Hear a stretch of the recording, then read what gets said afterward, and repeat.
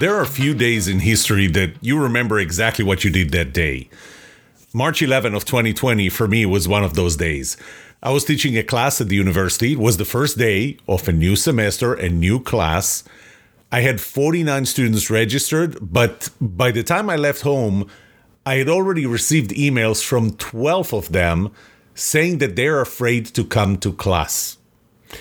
Apparently there was this new virus something and it was spreading fast and it was nasty. It wasn't the flu, which, by the way, students don't care about giving each other the flu.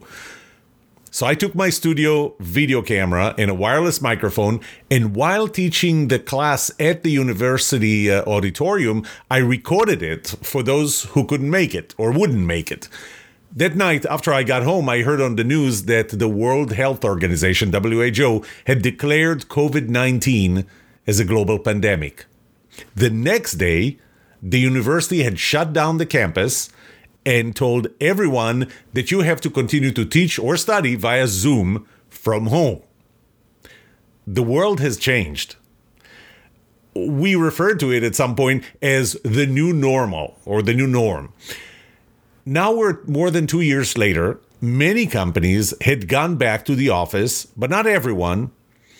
And the question comes up, what would the future of work be? Would it be remote? Would it not? Would it be hybrid? What should it be? In this episode, I'll talk a bit about this discussion of the future of work, whether it should be 100% remote, 100% back to the office, hybrid, anything else. Oh, and one more thing. I will talk about the elephant in the room. Can we trust our employees to work remotely? And even more importantly than that, what can we do so we can trust them to work remotely? Right after this.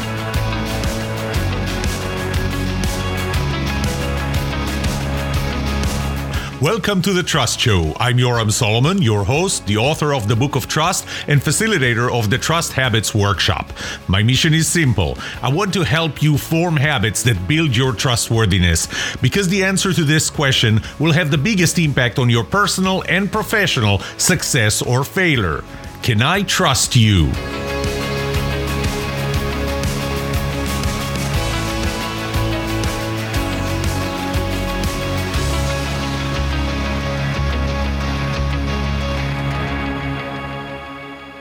The thing that for me sparked creating this episode was a message that I read just this month that Disney said that they're bringing back the employees to the office. It was earlier this month, their CEO, Bob Iger, that came back to be CEO in November. Here's what he said. He said Disney employees must return to the office at least 4 days a week. So he didn't say 5 days, 4 days a week. And here's something that he said that actually I liked. He said the reason for that is the tremendous value in being together with the people you work with. That's very important, but it's not the whole thing. I want to take you through my own personal story and journey. I started working from home in 2015. 2015 is when I left a job, a position in a company where I went to the office. The office was not very far from my home, but I started working from home. Now, given that my wife was working, my daughters were in college or high school, it almost got me into depression. I'm not kidding. It was hard. It was hard to work with nobody around you. It was hard for me. Anyway. But then 2020 happened. And all of a sudden, my wife was teaching from home. My daughters were studying from home. I'll tell you, I was happy because the family was here. I'm not sure that it didn't distract me to some extent, but just knowing that they're here was good for me. I didn't even know how much of an impact it had on me, on my psyche, on how effective or ineffective I was, just that they were here or that I was working on my own. And, even today, I work from my home office. Obviously, I got used to it. They are out of the house. In fact, they're out of the house right now as I'm recording it. But I got used to it. I got used to the schedule, my schedule, to how I do things, to when and how I take breaks. So I'm effective, even more effective than I was before. In fact, I know that it's going to be a little hard for me to go back to an office simply because I don't draw that line between life and work or work and life. So I can't finish at 5 or 6 and say, well, I'm not thinking about work anymore. I love what I do. And that's one of the reasons why I can wake up at 2 a.m. all of a sudden with an idea, and I would just get into my home office, which I could never do if I didn't have a home office. But here's the question. Is this the new normal? So we were forced into what happened in March of 2020. We were forced into working from home, working remotely. But it opened up possibilities. It opened up things that we couldn't do before. We can hire people who live in different states, and we don't have to move them here. We don't have to relocate them. Not even different states. We can hire people from different countries, and it doesn't cost us anything. The reach became amazing. A lot of universities offer degrees online, a lot more than they did before, and they did before. We have flexibility of location. Of where we actually put the office, considering the fact that we don't need to be in a place where all the employees reside, and that we don't give up on employees that don't live next to us. The other thing that happened is it really accelerated the development of tools that would support this kind of work. And that's something, by the way, that happens every time a crisis happens. And that's just like war. I think if you look at the airplanes that existed before World War II, and the planes that existed at the end of World War II, there was a tremendous development in technology. I mean, it wasn't just airplanes, ballistic missiles, atomic bombs, atomic nuclear facilities that were the result of that. Planes went from being biplanes with, 80 horsepower engines to jets, to supersonic jets. War accelerates that. Crisis accelerates that. And so the tools that we have been using before, because remote work had worked before, existed before, but the tools have really accelerated. Look at the stock price for Zoom, the company. By the way, the ticker is ZTNO, not Zoom, ZOOM. And I'll talk about that in a second. In December of 2019, the stock was at about $62, $63. By October 2020, less than a year later, that stock was at $559. It nearly increased 10 times, tenfold. So if you would have spent $1 buying a stock, you would have 10. If you would spend $10,000, you would have $100,000. By the way, it's back in the 60s now because there is more competition, because we got used to this is how we do things, and so on. And I promised I'll talk about Zoom, the stock ZOOM, which I don't think is traded anymore. But there was a stock called ZOOM. And many people thought that was the company Zoom, which, by the way, it wasn't. It was an over-the-counter stock. So it was traded in 2019. It was traded at 1 cent, probably even less than 1 cent. It was traded at 1 cent. By March 2020, when the pandemic hit, that stock was at $21. The only reason, because that company had nothing to do, and that technology had nothing to do with remote work or Zoom, the technology, but people thought it was, so it went up to $21. In fact, if you would have invested $1,000 in ZOOM, the over-the-counter stock, by March of 2020, again, if you invested $1,000, you would have had $2.1 million to your name for investing in the wrong stock just because of the name. So we developed tools, different tools for conferencing, for podcasting, for collaboration, for tracking employees, and I'll get back to that But we got used to it. In fact, one of the things is I realized at the early days in March of 2020, I realized that a lot of people were just crashing and burning. I mean, friends of mine in the National Speakers Association that said, I don't know how to do anything not from the stage. I don't know anything about this Zoom, this OBS software, or Ecamm or anything else. I don't know how to choose a camera. I don't know how to start this Zoom call and not let alone to lead a conference over a Zoom call.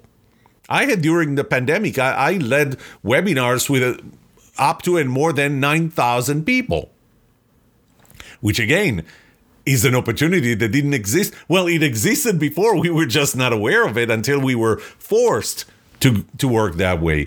So I decided, I saw the same, by the way, with professors, peers of mine at SMU, who did not know how to, deal with Zoom. Some did, some used it before, but some didn't.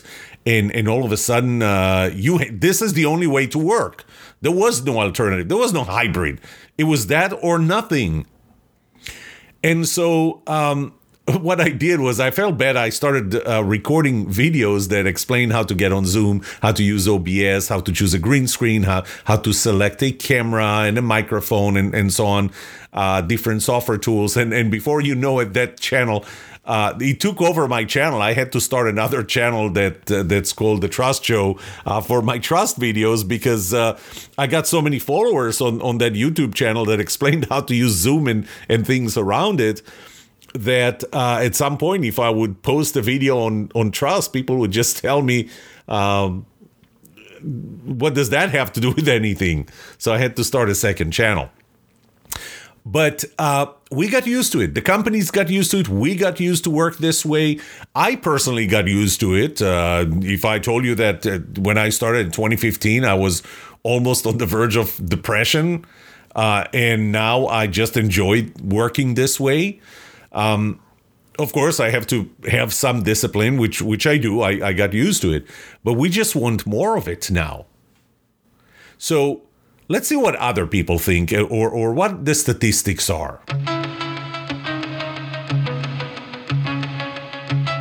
I looked at a lot of sources to find statistics of what employees feel about remote work, what do companies feel about that, what's really available, what do we expect the future to be. And I think that there's confirmation bias. I think that sometimes it's a matter of how you ask the question. So I'm not going to give you too many of those sources. I'll pick a few ones. One of them is McKinsey, who did a survey of 25,000 Americans, and this was in the spring of 2022. So this is, I'm going to say, less than a year old. And what they found was that 35. So this is they interviewed or surveyed the employees. 35% of them were offered full-time work from home. 23% were offered part-time. So between these two, 58% were offered full or part-time working from home as part of their working conditions. 42% there was no remote. Now, 87%, when they were offered working from home, took the employers up on their offer. 32% said, I'll work from home 5+ days, so only from home. 10% were 4 days. Were willing to work from home or wanted to work from home 4 days a week. 16% 3 days. You're not going to remember that. 13% actually said no. Thank you for offering that, but I would rather work at the office. For varying reasons. Now, by the way, as you can imagine, it varies by the industry. So in the computer industry, that was the highest. So this is software development and so on. And think about what software development is like. You're sitting by a computer, working with a computer, developing a piece of software. It's not like you are, screwing nuts and bolts, which you can't do with a computer. So in the computers industry, 52% are part-time. Are part-time, full working from home. 37% are full-time. I'm sorry, it's the other way around. 52% are full-time, 37% are part-time. Production industry, the other end, and food preparation, they're about 14-15% on each. One of the other questions they asked is if you're seeking jobs, if you're looking for a job, what do you care about? 47% said, I want greater pay and hours. That was number one. 27% said better career opportunities. 21% said flexible working arrangement, and remote work is part of those. One example. 16% wanted better health insurance and so on. So it wasn't, as it turned out, it wasn't number one. But, at the same time, the question is, are job seekers more, I don't know if I would call it desperate, and they care less about right now the conditions and more about those other things? The challenges that they cited, these are the employees, the 25,000 American employees. Physical and health challenges of working from home. The inability to share themselves, their full selves with their peers. Access to internet. Interesting. Inability to learn new skills. It's kind of hard. I mean, and it is hard to study remotely, study via video. And I have to give a hats down to my daughter Maya, who at that time was studying dance at a university remotely.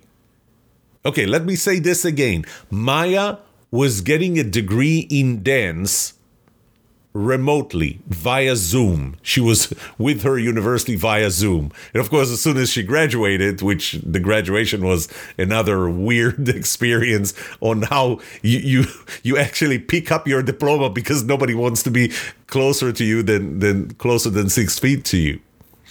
Others cited mental health issues. Hostile work environment. That I don't get. So people said the challenge to work from home is that I have a hostile work environment. I think that's a different problem than working from home. What else do we have? This is all kinds of statistics from multiple sources. 26% of Americans currently work remotely. And, before the pandemic, it was 6%. So in 2019, it was 6%. In 2020, the peak, it was 41.7%. Right now, it's 26. So it started at 6, went up to 41.7, where there was no alternative, and then back to 26. It's expected by 2025 that more than 36 million Americans will work remotely. 40% have been more productive. They reported being more productive while working from home. I didn't find anything as to whether the employer thinks that the employees are more productive. 16% of companies are fully remote right now. The benefits were quoted as work-life balance, 75%, which is a little challenging because, if you're telling me that you're working from home and now it improves your work-life balance, which means that you can interact with your family during instead of doing your work, that's a bit problematic. But I don't know that that's the case. 57% said they feel less stress. 56% said less absences. They are absent less. I mean, because if you're not feeling well or something and might decide not to go to the office, or for any other reason, let's say that you do have an event in the middle of the day. If you're working from home, it's probably easier for you to say, okay, I'll work around it. I'll work later today in different hours. I don't need to take the day off. 54% said better morale. 50% said fewer sick days. 62% said believe that their engagement is higher. 21% apparently were willing to give up vacation time to get flexible work options. And they claim that turnover was reduced by 50%.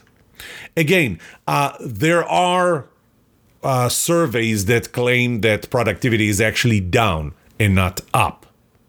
So it's also a matter of perspective. It's a matter of industry. It's a matter of who do you ask. It's definitely going to be different. So the next question that I have to ask is remote working good for everyone? Everybody. So the first thing I have to say is not in every job. If you're in the food preparation production line, if you're building cars, you're not going to be doing it from home. Yes, sure, there are types of jobs around it, support jobs, infrastructure jobs that you can do from home. But when you're building homes, when you're a pilot, I mean, do you want me to fly your plane through my simulator at home, not being on the plane with you, suffering the consequences of maybe not being a very good pilot? Soldiers, police officers, EMTs, you can't do that from home. So, one of the things that annoys me is that high-level generic discussion of whether we should be working remotely, whether this is the new normal or hybrid. It depends. It depends. It's contextual. It's not for every job. It's not for every person. There are people that can't work from home. Doesn't make them bad people. It just, just like there are introverts and extroverts and there are different personality types, there are people. I'll tell you one thing about myself. For me to develop content, I need to talk to someone.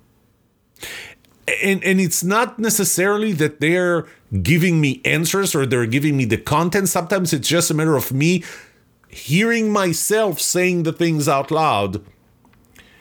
The other person is really not a lot more than a sounding board, but I need that. So different people have different personalities.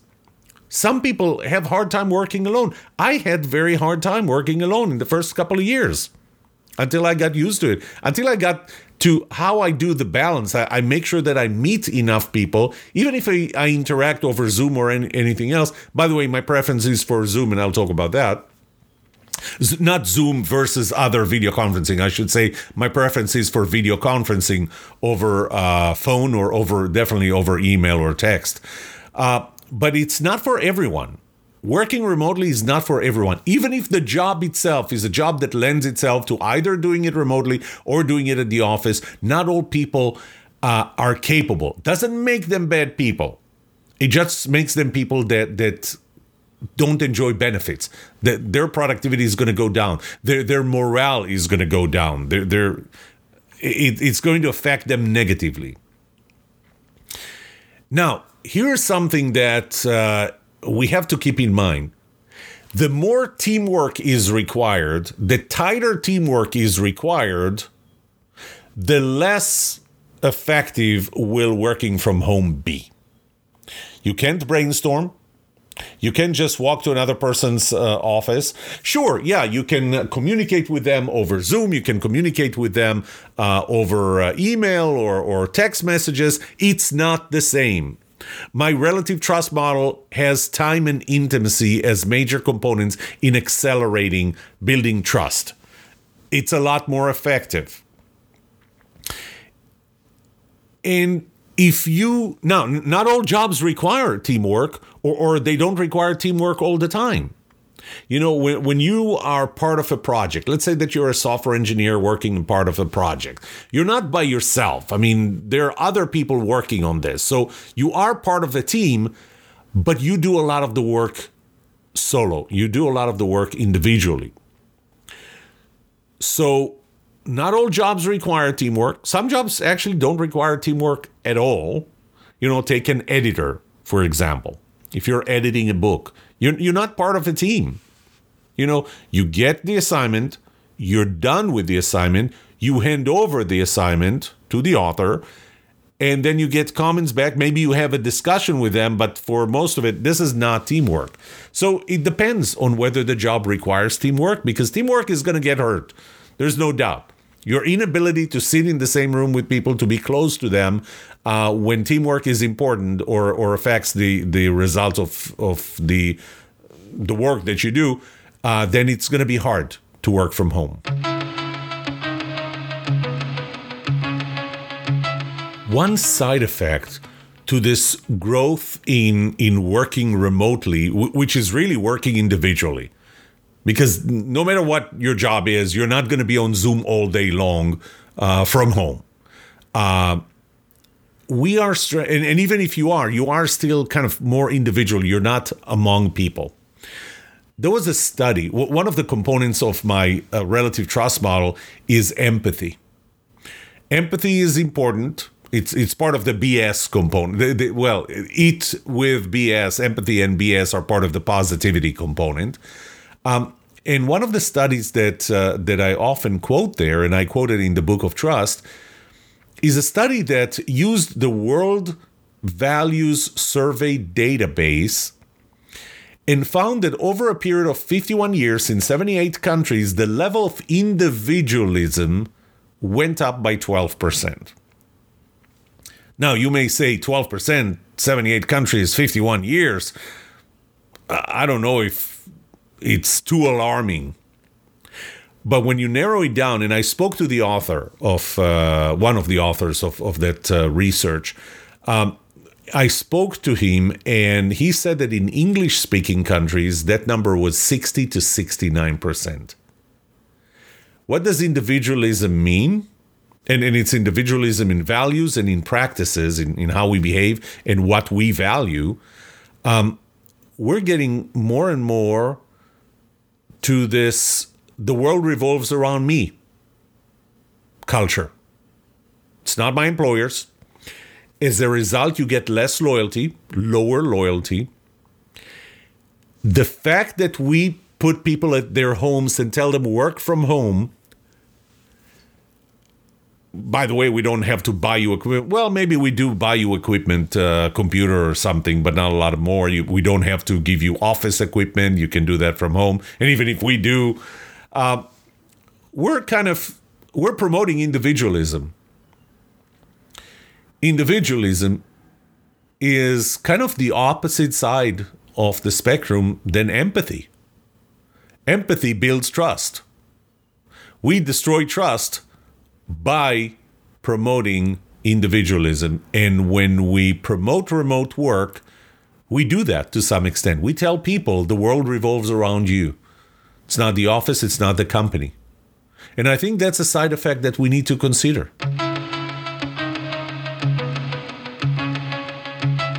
Okay, time for the elephant in the room. Can you trust remote employees? Or how can you trust remote employees? Maybe that's a better way. I already said it's not all jobs. I already said that it's not for all people. So by saying I'm going to have you work remotely, are you setting them up for failure? If that's not a job that's going to be done well remotely, if that's not a person that will handle remote work from home not very productively, are you the one setting them up for failure? And one thing that you can do is just do assessments. Let's assess employees and figure out if those are employees that will work well remotely. Now, I'm not saying that if you can't, if your personality doesn't lend itself well to working remotely, that you're a bad employee. But if we find out that you're not going to be effective, and maybe you don't know that yourself, if we can assess that and find out that you're not going to be productive, and you're not, you know what, I'll tell you one thing, if you're not productive, you're not going to enjoy your job. That I can guarantee that. I don't think that people enjoy their jobs by not being productive, if they're not productive. One way to assess that is actually to do a trial period. The only problem is how long? So is it like a week? So will we learn enough in a week? Maybe you need to get used to it.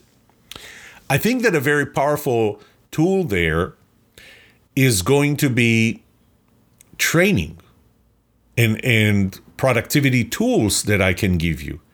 And be careful what I mean when I say, I need to be careful with what I mean when I say productivity tools. This is a tool that would help you be more productive. It's not a tool that would help me monitor you. And I'll talk about that. So we can build better training. We can build better tools to help people be more effective when they're remote, to be more trusted when they're remote, because there are certain things that you need to do and I'll talk about them in that segment. It will take a different type of leadership. You need to train leaders differently. It takes a different type of culture, and culture is everybody's job.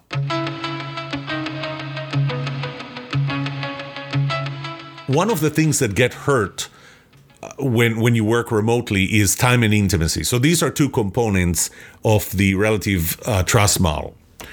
Time, you're spending less time with other people, less frequently, less predictably, and you are less intimate with them, which means that you tend to resolve to using email or text messages or phone calls, but not the face-to-face meeting that has the highest intimacy, and it accelerates the building of trust. So again, if I go back to my relative trust model, positivity during an interaction. Okay, this is the dynamic part of trust building.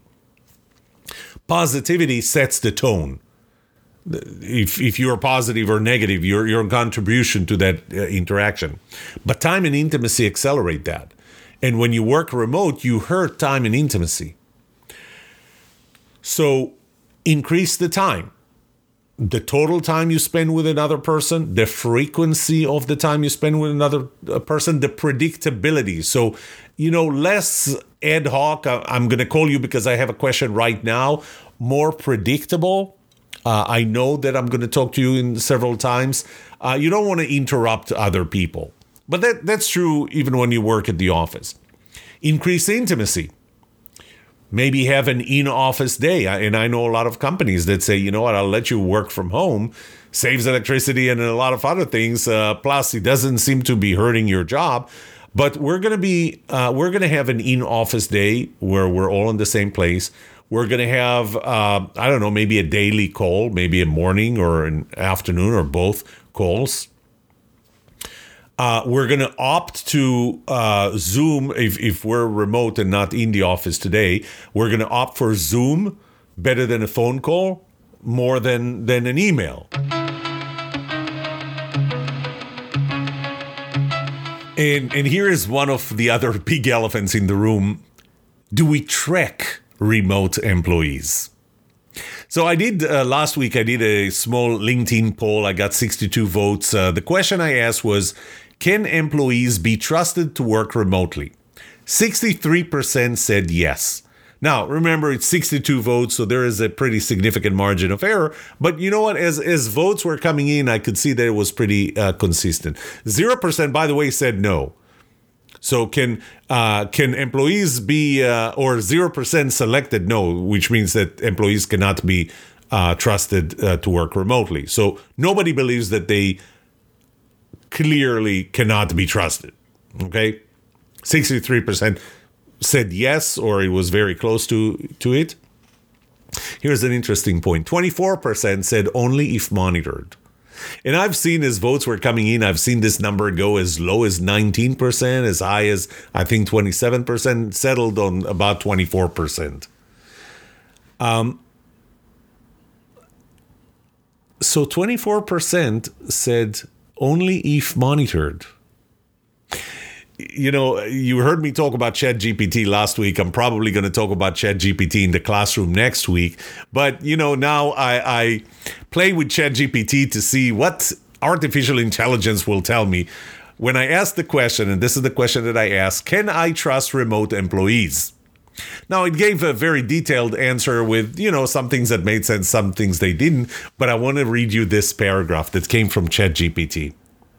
It is also important to have a system in place to track employees' work and progress, such as time tracking software, project management tools, and monitoring software that allows you to see the work being done.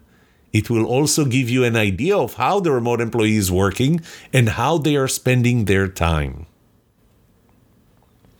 Now, obviously, since the pandemic started, lots of software companies started coming up with different tools. There are tools that track email activity. Hey, you're using company email. There are tools that track the keyboard activity. I have to tell you, or even the mouse activity, I have to tell you that I saw a YouTube video that showed how you develop something. It was kind of mechanical that would keep moving the mouse around. So your boss, using monitoring software that monitors the movement of your mouse, would think that you're by the computer. I'll get back to that. Using the camera, so I can see that you're sitting in front of the computer, which obviously, since I'm from home, it brings a whole set of privacy issues. Using the microphone, same things. You know, here's something that you need to know. If you're going to put a monitoring software to monitor me and see that I'm doing something, just like that tool that would move the mouse, I'll find a way around it. Would it make me more trustworthy? No, the opposite. This takes me to trust law number 6. Trust is reciprocal.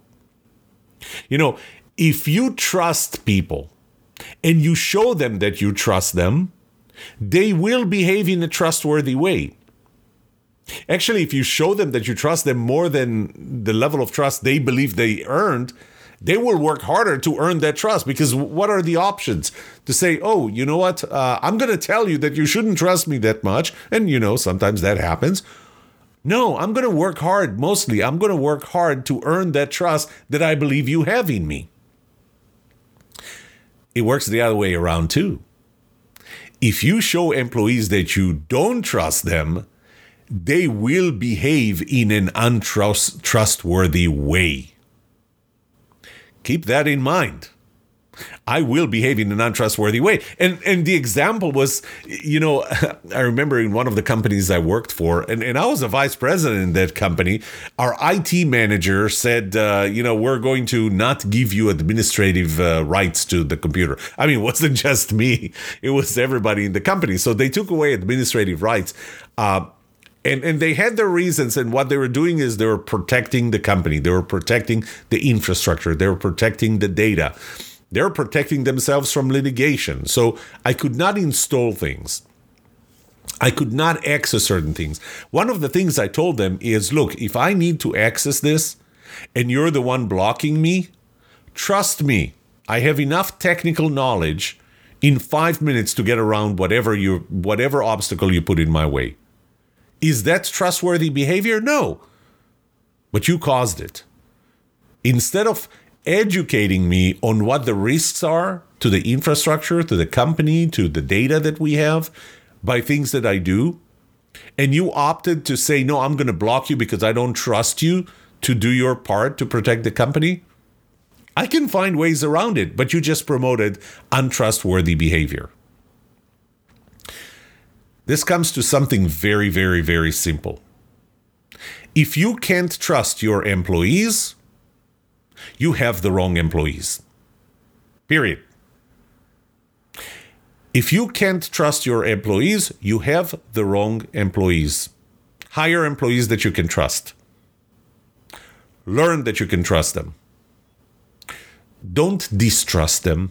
Don't show them that you distrust them. Don't limit the trust that you have in them to the point that you're going to force them to behave in an untrustworthy way. And if there's one thing that would have the biggest impact on the productivity, the effectiveness of remote work, it's that part. It's the do not monitor employees because you don't trust them. Do not show employees that you don't trust them, because then they will give you reasons not to trust them. My final point is that it really takes a different culture, or it takes changes in the culture that a company adopts in order to support remote work. It takes different kind of leadership to manage remote employees. You know, I already told you, you can't distrust your employees and expect them to work to be trustworthy. But a big part of it is you have to be able to see things from your employees' perspective. That's back to empathy. Your ability to see things from their perspective and respect that and react to that and work accordingly. Understand what their environment is when they work remotely. The opposite is true as well. Employees have to see things from their bosses or their peers' perspective. Again, empathy. You have to see things. You have to understand what your boss is thinking and how they're seeing what you do. Or if they don't. People tend to just stop communicating. What, you don't trust me that I'm not doing my work? Don't be surprised then that your boss is going to put monitoring software on you just so that they know where things are. If I'm your leader, if I'm your boss, and I don't hear from you anything, what do you want me to think? Do you want me to think that you're doing your job? Now, I'm not saying send me a 5-page report every day. Just keep me in the loop. Think about how I see things. It's a lot easier when you're at the office for me to walk to your office and say, hey, how are things or something. But you know what? Even then, you could consider that to be micromanagement. But sometimes micromanagement, the reason some people micromanage others or some leaders, some managers micromanage others is because they don't trust them. Why don't they trust them? It's very easy to say, hey, it's my boss's fault. He's not a trusting person. He has trustability issues. And that might be right, but you have part in it too. Because the 8th law of trust is that trust is the product of my trustability and your trustworthiness. So how about if instead of blaming the low level of trust that I have in you in my trustability, how about taking care of your part of the bargain, your part of the equation, your trustworthiness? And it always brings me back to the title of my 7th book from 2017. That was the book where, for the first time, I wrote about trust. The title is Culture Starts With You, Not Your Boss. Stop putting the blame on your boss for why they're not trusting you. Ask yourself, is there something that I'm doing? And part of it is communicating. See things from their perspective. Be empathetic to them. Yes, you as an employee have a responsibility to be empathetic to your boss. It's not only the other way around. We have this paternalistic attitude that the boss is the one that needs to be empathetic. The employee, no, the employee doesn't. The employee has to. This is what trustworthy employees do. They're empathetic to their bosses as well. They see things from their perspective. They know what their boss is worried about, and they do their best to make sure that their boss is not worried. And a derivative of all of this is, as I already mentioned, it takes different communication strategies. Not only communication tools, but communication strategies. One thing, for example, is I'm a big believer of make information available and accessible. Don't bombard people with communications. Communication, I would say, is the movement of information. Information is information. So make the information available, move it, or communicate it when needed to the people who need it. But make sure everybody has access to it. So that's another change in the culture that you have to implement in order to be effective with remote work. I hope this was helpful. I tried to make it as organized as possible to address the whole issue of are we all going to be working remotely? And the most important part from my perspective, and obviously from the title of this podcast, can you trust remote employees? I'll see you next week.